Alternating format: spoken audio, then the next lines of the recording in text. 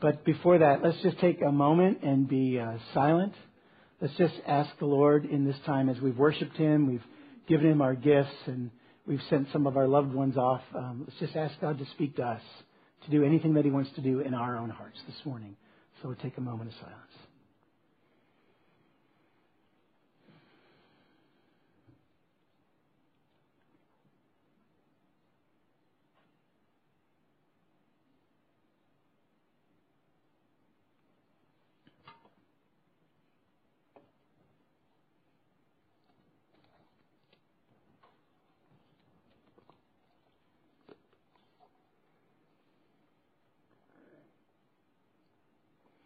Lord, in the best way that we can right now, we yield ourselves to You. Holy Spirit, work in our minds and in our hearts. These spirits that You have renewed and recreated, fill us again with Your Holy Spirit. We long to be the people of Your pasture. We long to be the carriers of Your presence everywhere we go. We desperately long for the world to know what we know, that Jesus has been sent for us, that the love of the Father has been expressed and the power of the Holy Spirit is available. And the kingdom of God, righteousness, peace, and joy is here. So, Lord, do what only You can do. Make us more like Jesus. We pray in His name. Amen. Okay. Well, what I want to do for the next 25 or 30 minutes, honestly, is really just share my heart. I think that's the best thing that I can do. Jen and I have been here since 2001, right? So 14 years or so. And I know for sure, I have never been excited for what God wants to do in and through our church than I am right now. I mean, literally never felt the sense of expectation that God's going to move in us. I already see it happening. People are happening, if you know what I mean. Every week, people come into my office or I see them in their workplaces, and I'm just experiencing people happening. We've been talking over the last year about maturity and sort of stepping into the next level of maturity, and people are doing it. And it's one of the reasons that God's calling some of us away to other states and other countries, is because we've said, yes, I will grow up, and God said, okay, your roots are too big. Time to plant you somewhere where there's a desperate need for the presence of Jesus, like you guys over there. So my guess is we're going to be praying a lot of people out in the next couple of months because we're growing up. And what God's doing is making room for a lot more to come behind them. Those people that we get to cultivate, that we get to pour into.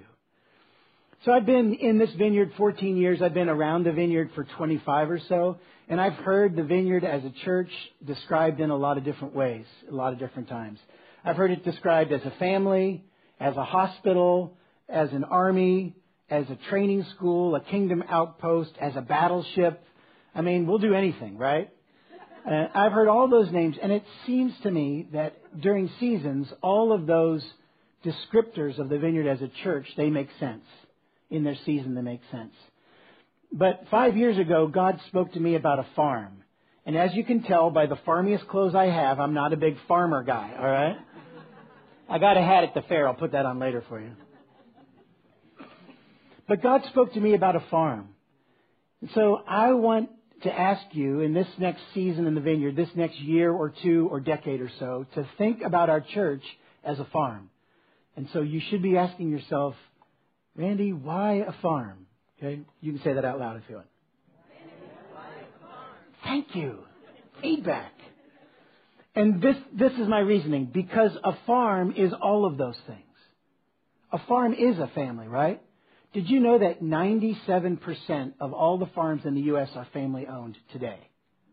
We think about big agriculture, right? 97% of all the family farms, most of the food that we eat, that we take in, it's grown in family farms, those farms, 97%. A farm is a family, right? I mean, you think of a farmstead, you think of this, you think of a little house and, 100 or so kids, right? Right? Because farmers had to have a lot of kids because they needed laborers. The next generation was crucial, right? The next generation was crucial to their livelihood. In order for the family to be propagated, not just children, but workers, laborers, loved ones in the harvest field. So think of it as a farm, the vineyard as a farm, because a farm is a family. And a farm is also a hospital, an outpost of life and growth and sacrifice and love. And who grew up on a farm? Anybody? You grew up on a farm. This is awesome. Okay. Now, Jenny, we've never spoken before, right? If you're out on the farm and you get hurt, what's the first thing that you do out on the farm when you were growing up on the farm? Where would you go? Who was the medic? My mother. Thank you. Money for you afterwards. Right? Not 911, your cell phone from the field back in those days probably, right? No, your family is the medic, right? Your family is the hospital. The farm has to be a hospital. Because you're out there laboring. You really don't have time in that outpost of the kingdom to get an EMT there or whatever. I mean, when you need help, you go to your family on the farm. They are your emotional help. They're your physical help, your spiritual help. A farm is a family and a farm is a hospital. And a farm is an army, right? We can call it a farmy if we want to. I have to get all my jokes out first service because we only have one.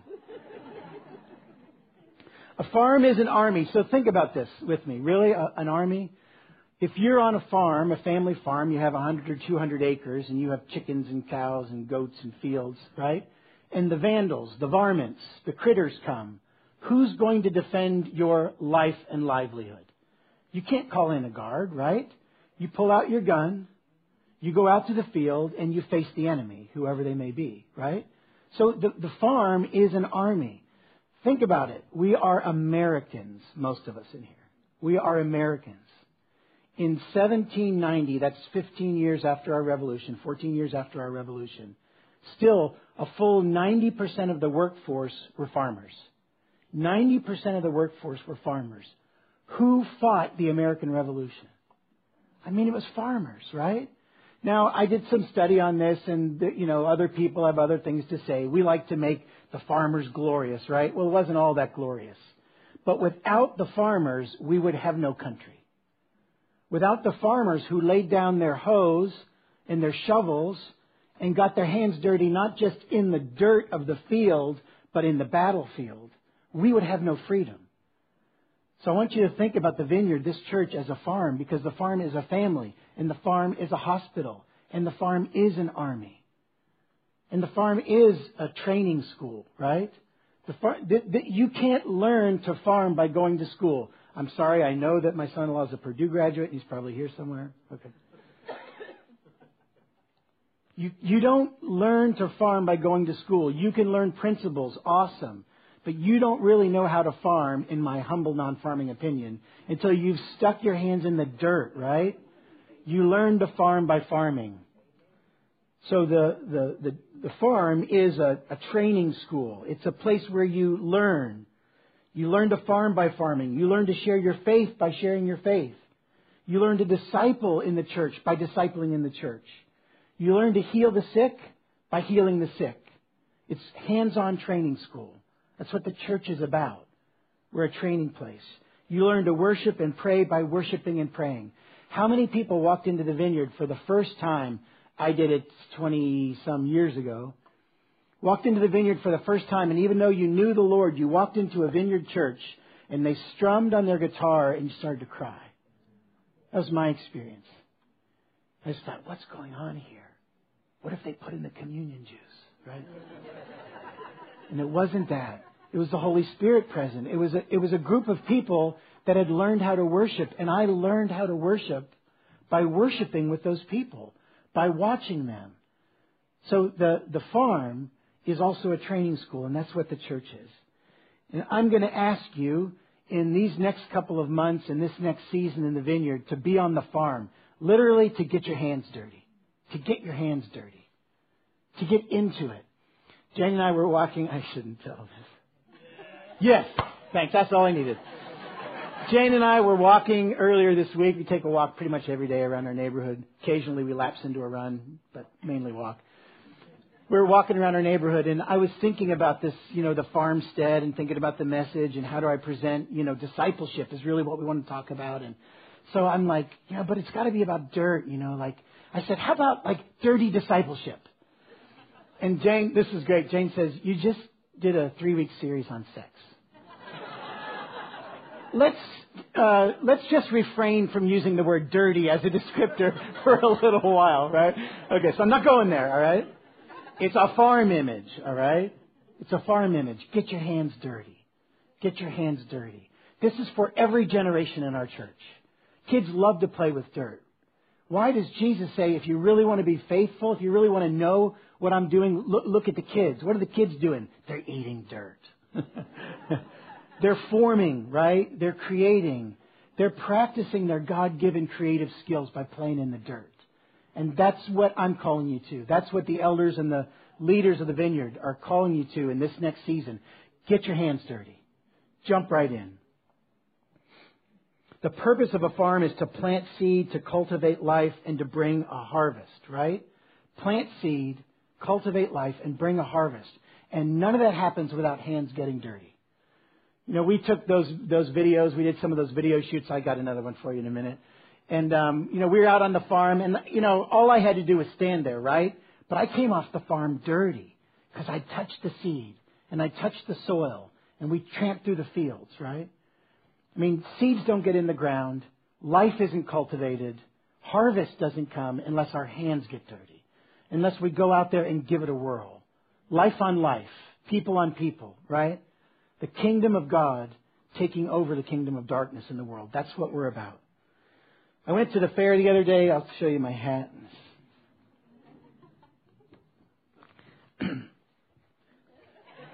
This is also why I don't wear a hat a lot. But I just want to be okay, so I can do that. I got a hat at the farm, the fair. That's all I got. Later for the picnic. Here's what I learned. I mean, the fair is high tech these days. We went into the glass barn. That's where I got the hat. You learn so much about agriculture, about how we as humans cooperate with God, the only one who can create seed and soil and bring rain and growth, right? But all the technology that we have to cooperate with God. Still, God simply did not design planting and cultivating and reaping to be easy or sterile or detached. Even the fancy tractor I got to get in that has a CD player and air conditioning and everything, eventually you got to get out of that tractor and play with the muck, right? If you really want to be in the harvest. So I'm going to ask you to cooperate with God in the vineyard to see a harvest of worshipers for Jesus. We've been promised. Byron Easterling came from California a few months ago, and he said, and this was what got him in the service that day. He started to cry because he said, the promises for this vineyard have not yet been realized. Just this Friday, we're going to have a memorial service for Bill Jackson, the founder, the planter of this church. And the promises given to Jax that have been handed down through the generations of disciples in this church have not yet been realized. Just because Jax is in heaven doesn't mean the promises don't get to become realized on earth, right? It's what we get to do. I mean, the baton has been passed to us. And we get to see the kingdom come here. I'll have to get my hands dirty. You'll have to get your hands dirty. I'm asking, are you ready to get your hands dirty? Are you ready to cooperate with God, whatever it takes for us to reach the lost and to bring back the strays and to see the wounded healed and to see the weak strengthened? Because bless you. Because that's our calling, to send blessing like that into the world. That's what we're called to do. That's what we're called to be. All right. If you could hit the lights back there. Aaron, would you mind hitting the lights?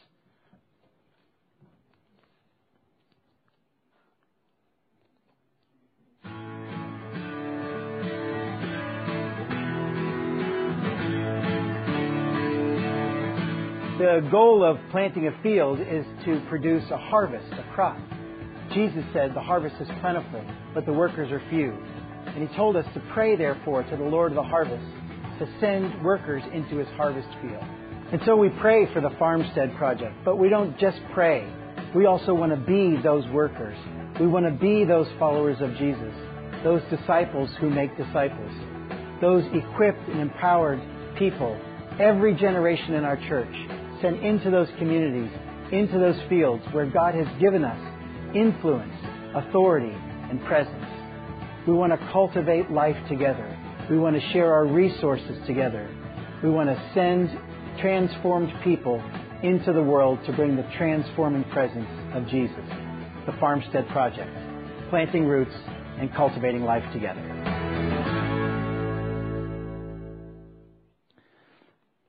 About 5 years ago, can I have some more lights here? Thanks. About 5 years ago, I was standing on this stage, 7 years, I don't remember. There was a conference here. Some people were praying for me and Jane. I don't remember what the people were praying, but I had a vision. And it was as clear a vision as I've ever had in my life. I'm standing literally right here. And I saw in my mind so clear, I saw this farmstead. I didn't even know the word farmstead at that point. But I saw a farm. It was clearly a family farm. Cute little sort of red house, and a barn. And I saw these fields. I saw the house, the barn, and I saw these fields, like multiplying fields. Just the beautiful fields that you picture, like amber waves of grain. But they were untilled fields. They were just laying fallow. And the sun was rising, so I could see these fields going out towards the sunrise. And I just said, Lord, what are you saying? And the Lord spoke real clearly to me. He basically said, your vineyard, your church is like a family farm. And I'm giving you a choice. You can produce enough to feed yourselves, and that's okay. There's no harm, no foul, no disobedience. Or he said, and I remember really clearly, you can bear enough to bless the world. You can produce enough to feed yourselves, or you can bear enough to bless the world. And I know at that time in my heart and in the heart of many leaders, we decided we don't want to be just a self-sufficient farm. We're created for more than that. There's certainly no sin in caring for yourself, right? That's what family is about. But God gave us the offer of increased impact. He showed me fields untilled. And we are the workers in those fields. God said we can actually bear enough to bless the world. Now, we will not be the sole blessers of the world, right? But what God is saying to us as a Vineyard Church right now, our farm, is it's time to step up into the next level of maturity, to begin to train those next workers who will go out into those fields and grow whatever I call them to grow. Whatever I call them to grow. It's really important. My heart, the heart of this church, is not to just simply replicate what we do here on a Sunday in 1,000 places. No, because the places that God will send you will plant you, and the gifts with which He's empowered you are different. So your fruit will look different than our fruit. Wherever God sends you to a field, He's going to give you specific gifts to till that field. Any winemakers out there? Okay. Yeah, we got one, and we also have a family pastor who makes wine. Why you think those kids are so happy? Just a joke. There's a wine-making term, all right? I'm going to try to do this in French. Don't hurt me. It's terroir. Terroir. And that term just means the type of soil that you're growing your vineyard, your plants in. The type of soil that the vine is rooted in. And the terroir, the soil, determines the type of fruit. You determine what you'll plant and what kind of fruit you get by the soil that God's given you. And so think about this. God has given us this offer of increased impact.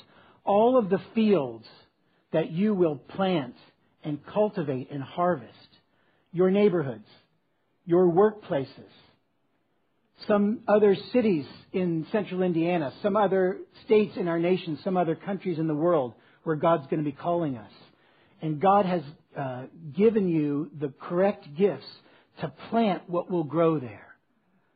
It'll all be fruit that worships Jesus. It'll all be disciples making disciples, but it will look different because you don't have to be like us. We want to equip and empower you to be Jesus out there. Whatever Jesus would look like in your skin, that's what we long for, right? That's spiritual formation. We're a church, we're a farm, we're one farm, but God's given us this increased impact. He's given us many fields. And listen real carefully. You live and work in those fields right now. You don't have to wonder, where will God send me? He's already done it. He's already done it. So sure, maybe we'll send people out to different places, right? They'll grow up and they'll grow out. That's okay. But for most of us right now in this next year, we are already the place to which He sent us. You're there. You don't have to wonder. He sent you. He's planting you. He's nurturing you right there. You live in those fields. Our call as a church right now is not to make prettier pansies or to build bigger buildings. It's to invest in people who will go out and plant the seed of the kingdom in the culture, in the fields that He's put out there. Put us in, right? Does Indianapolis, does Central Indiana need a revival for Jesus or not? They do. We do. Every one of our neighborhoods, every one of our homes, every one of our workplaces, every one of our schools needs a revival. I mean, we are simply not going to make it on man-made effort or great marketing schemes or catchy music. We need a revival that the Holy Spirit brings because people are being presented with Jesus in flesh over and over and over again. Our call is to invest in, to disciple, to equip and empower each and every one of us, every generation. Barry's over there with the children right now. He's got overalls on. Looks like Mr. Green Jeans. He's got overalls. He plays the part, right? Hat. I think he's got some straw, a bunch of tools. They're talking about the parable of the sower. Because you know what God's given to us? Children with great hearts, great soil. And if we can invest in that next generation, if we can cultivate their hearts to receive the seed of the kingdom, revival's coming to Indianapolis. How do we know that revival doesn't start in a second grade class? I mean, let's just be honest as I go off script for a second, right? Why do we think that revival will come the way revival has always come? In a prayer meeting, right? Or in a church, or in a college, an institution. I wonder if revival will come while two women are having coffee at a Starbucks. I wonder if revival will come while some mom is changing a diaper. Or some woman's leading a business, and right in the middle of their meeting she turns to God and revival comes. Or some second grade class, some second grader prays for someone and they get healed and revival comes. How do we know how it's going to come? So we've got to invest in the next generation. The final command of Jesus before He left the field of the world for the glories of heaven was not build the church. The final command of Jesus was this. Matthew 28:18-20. Jesus came to them and He said, "All authority in heaven and on earth has been given to me. Therefore go and make disciples of all nations, baptizing them in the name of the Father and of the Son and of the Holy Spirit, and teaching them to obey everything I've commanded you. And surely I'm with you always, even to the very end of the age." Jesus said, all authority was given to me. He didn't turn around and say, build the church. He said, make disciples. I mean, it's really clear. Of all the things commanded by Jesus, other than love God and one another, this most important command, make disciples. Form people for Jesus who will be able to turn around and form people for Jesus. Make disciples is the command. In Matthew 16, Jesus is talking to Peter, and Peter has this revelation from heaven. Roughly, this is how the story goes. Jesus talking to Peter, and He says, "Peter, who do you think that I am?" And Peter's just kind of on the verge of trying to figure out this Jesus character, right? And Peter says, well, some say like John the Baptist or Elijah. I don't know. Jesus says, but who do you say that I am? And Peter turns to Jesus and he says, I imagine with characteristic Peter boldness, you are the Christ, the Son of the living God. And Jesus says to Peter, blessed are you, Simon, son of Jonah, because man did not reveal this to you, but heaven has revealed this to you. And then Jesus said, you are Peter, you are the rock, and on this rock I will build my church. He never told Peter to build the church. Peter expressed his faith in Jesus. He said, upon that rock, upon that faith, Peter, not your great wisdom, not your slick marketing plan, not your, stick your foot in your mouth attitude that Peter always had. No, on your faith, I will build my church. And then just to make sure Peter really gets it, and he says, and the gates of hell will not prevail against it. Right? That's the promise of Jesus. He says, make disciples and I'll build the church. So who builds the church? Jesus builds the church. And our job, our opportunity to cooperate with Jesus is simply in making disciples. You know what that means? We express our faith in Jesus to another person who can express their faith in Jesus to another person who can express their faith in Jesus to another person. That's what discipleship is in its simplest form. We express our faith and Jesus builds the church. The Farmstead project that we're going to be talking about for the next few months is the Vineyard's answer to Jesus' command to make disciples who make disciples. It describes the vision of equipping and empowering people in all generations to go make disciples who make disciples. How many of you feel right now, like really confident, if I gave you a brand new Christian, you could say, I will teach them how to be a disciple of Jesus, and that would be easy for you? How many? We have a few.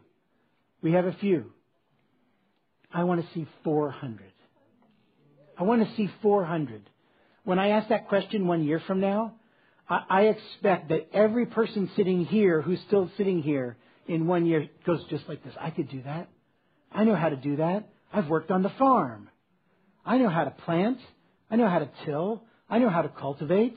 I know how to weed. Yes, there is some weeding involved in discipleship. I know how to encourage. I know how to pray.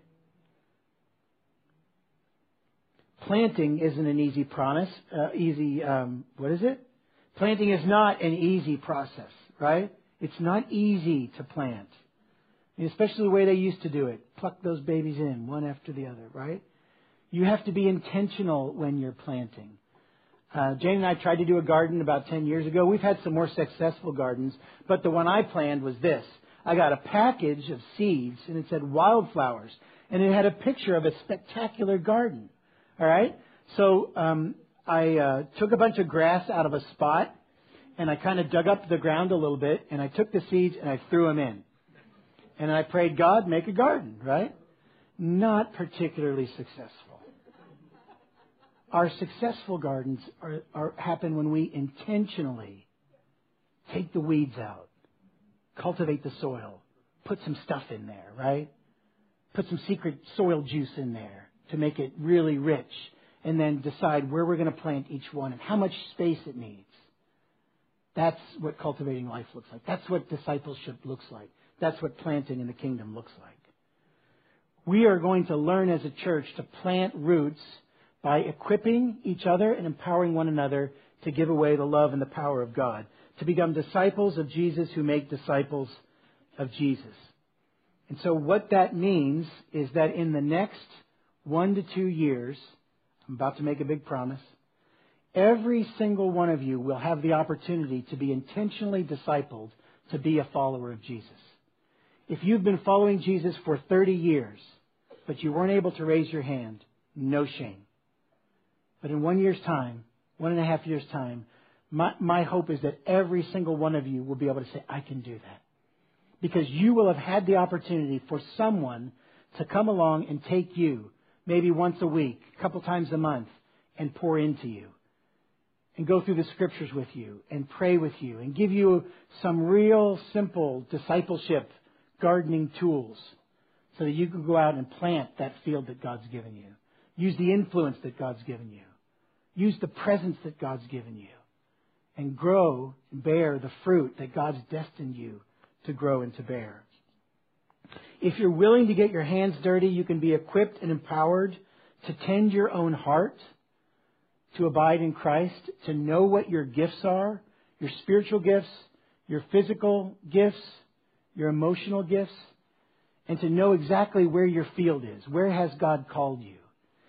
I hope that as I'm talking, you're getting a little excited and a little afraid. Because if you're not a little afraid, I'm thinking you don't want to get your hands dirty. We're about to step into something as a church that honestly we haven't done before. We're going to intentionally disciple people. We're going to disciple every generation. We have a plan. It's not a perfect plan, but it's a pretty darn good plan. And I am quite certain it's a plan from God. Only God can create soil, and only God can produce seed. But we've been invited by God to partner in His work. We've been invited by God to cultivate life together as community. This means many more community groups. We have 12 of them right now. Praise God for those groups where life happens. I imagine 24 of those groups or 50 of those groups where life is being cultivated, Jesus is being worshipped, the gifts of the Holy Spirit are being poured out, and unbelievers, just like Acts chapter 2, are walking into the kingdom. They're meeting Jesus not for the first time in the church building, but where the church really does its work, in your living room, in your office place, at your kitchen table, in your classroom. So over the next couple of months, we're going to do a series. I'm going to call it Seed and Soil. So the next 5 weeks will be our Seed and Soil series. Seed and Soil series. And we're going to talk about tending our own hearts, about knowing and sharing our own gifts, and finding and working in our fields. It's a call to action. So let me give you just a couple of details, and lots more to come next week. Phase 1 of the Farmstead Project is called the Seed and Soil Initiative. All right? So the Farmstead Project is our vision to equip and empower all generations to be disciples who make disciples. And the first phase of that is the Seed and Soil Initiative. And specifically in Seed and Soil, we're looking to go after these 3 goals. We want to see communication and care really stepped up in the church.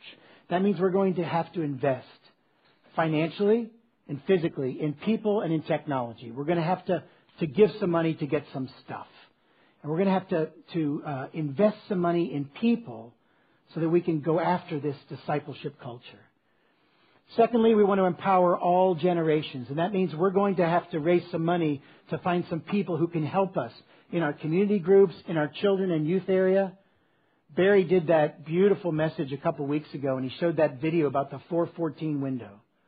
All those kids whose hearts are open, ready for the gospel to be planted. And we just want to invest more time, more effort, more people, not necessarily more programs. Not necessarily more programs, but more people and more intentional investment in those kids who are just hungry for Jesus, who are the carriers of God's presence into those middle schools and junior highs and senior highs and colleges. So communication and care, that's administration, empowering all generations. That means some human resources and some expansion of our community group system. And finally, really learning how to intentionally work our fields. That means local outreach and worldwide mission. This means a greater intentional focus on mission to the city. We're doing some great things. Chris, Jaros, the Matthews, their Community Nights team, we love what's happening there. We just want more. We want more kids from our community to be tutored. Maybe kids throughout the public schools in Indianapolis. We have access to public schools in Indianapolis to tutor kids.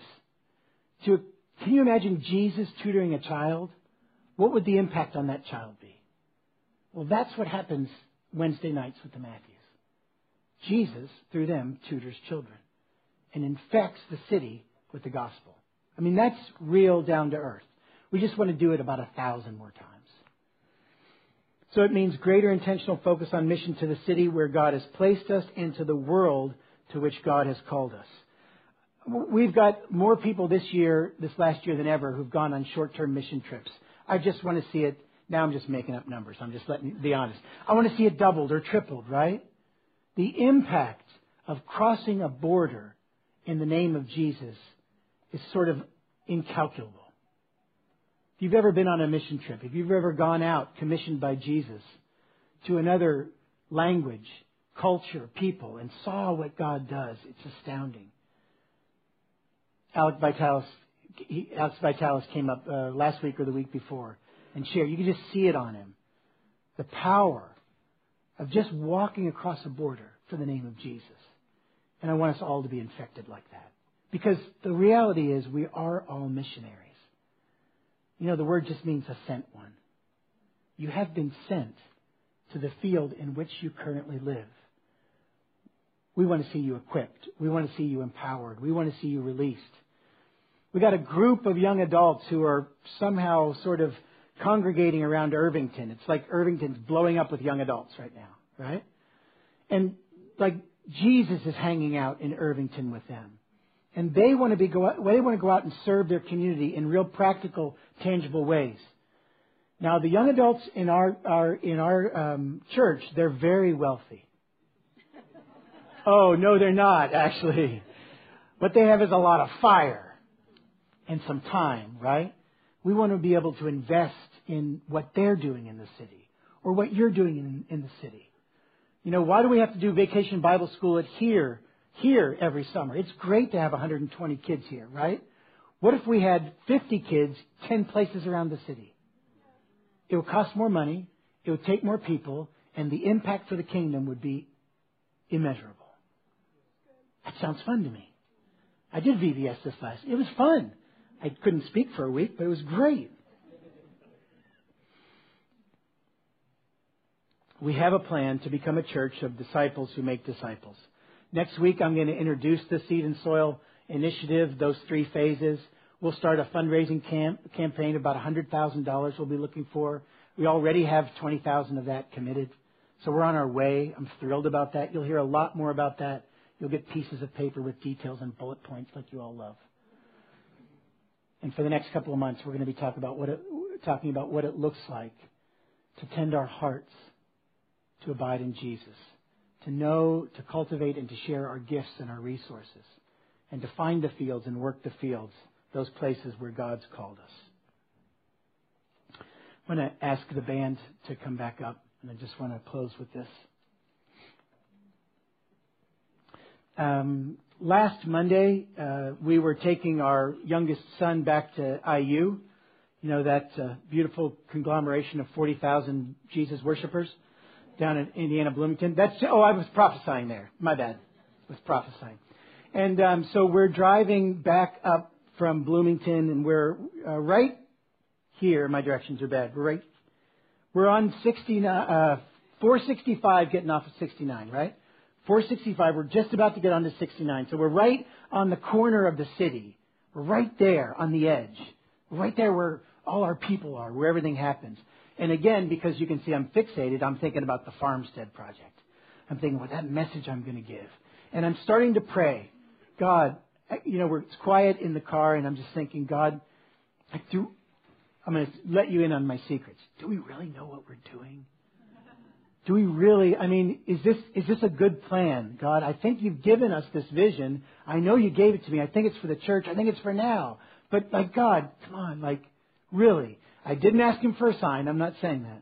But I was praying. Those were my prayers. And I'm just about to get up on 69, and there's a truck, a semi-trailer right in front of me. And I look at it. It's going left, and I'm going right. And this was the sign. You have that sign? Not that sign, that other sign. There it is. This is the sign on the truck, all right? I'm praying, God, is this a good plan? And this is what I see. Providence Agriculture. Providence Agriculture. I don't know who this company is, but I want to invest in them. And their tagline is, before seed, beyond harvest. Before seed and beyond harvest. Well, you all don't know the story of Providence in my life. But at one of the lowest points of my life, God spoke to me through a book on systematic theology, chapter 16, by Wayne Grudem. The title of it, Providence. And God brought me back to himself through that chapter. And when I asked God a question, is this a good plan? And God puts a Providence Agriculture truck in front of me and says, by the way, Randy, we are right before the seed and we're going beyond the harvest. I think that's a good day, right? That's a good day. So I want you to stand, and I'm going to invite you as we pray just to put your hands out. And under no compulsion here, you before the Lord, you can just decide, do I want to get my hands dirty? Do I want to get my hands dirty? Do I want to jump in? Do I want to become a disciple of Jesus who makes disciples of Jesus? Do I want to be planted in a field and do the hard work of cultivating life together? Do the hard work of weeding and experience the joy of the kingdom in and through these hands in the dirt? Let's pray. Father God, thank you. Thank you for this invitation to the harvest. We know, Lord, this is not our mission. We cannot make this happen. This is not our idea. God, we want to cooperate with you. You are the Lord of the harvest. You are the one who creates the seed and makes the soil and gives the rain and brings the growth. You are the reaper of the harvest. So, Lord, use these hands. Release faith down upon us. The faith of Peter when he spoke to Jesus, said, you are the Christ, the Son of the living God. God, use these hands. Give us empowered will to get these hands dirty, to do the work of the kingdom, that we might reap the benefits and see the harvest of the kingdom. Holy Spirit, come. Fill us. Change us. And use us. In the name of Jesus and for the sake of the world. Amen.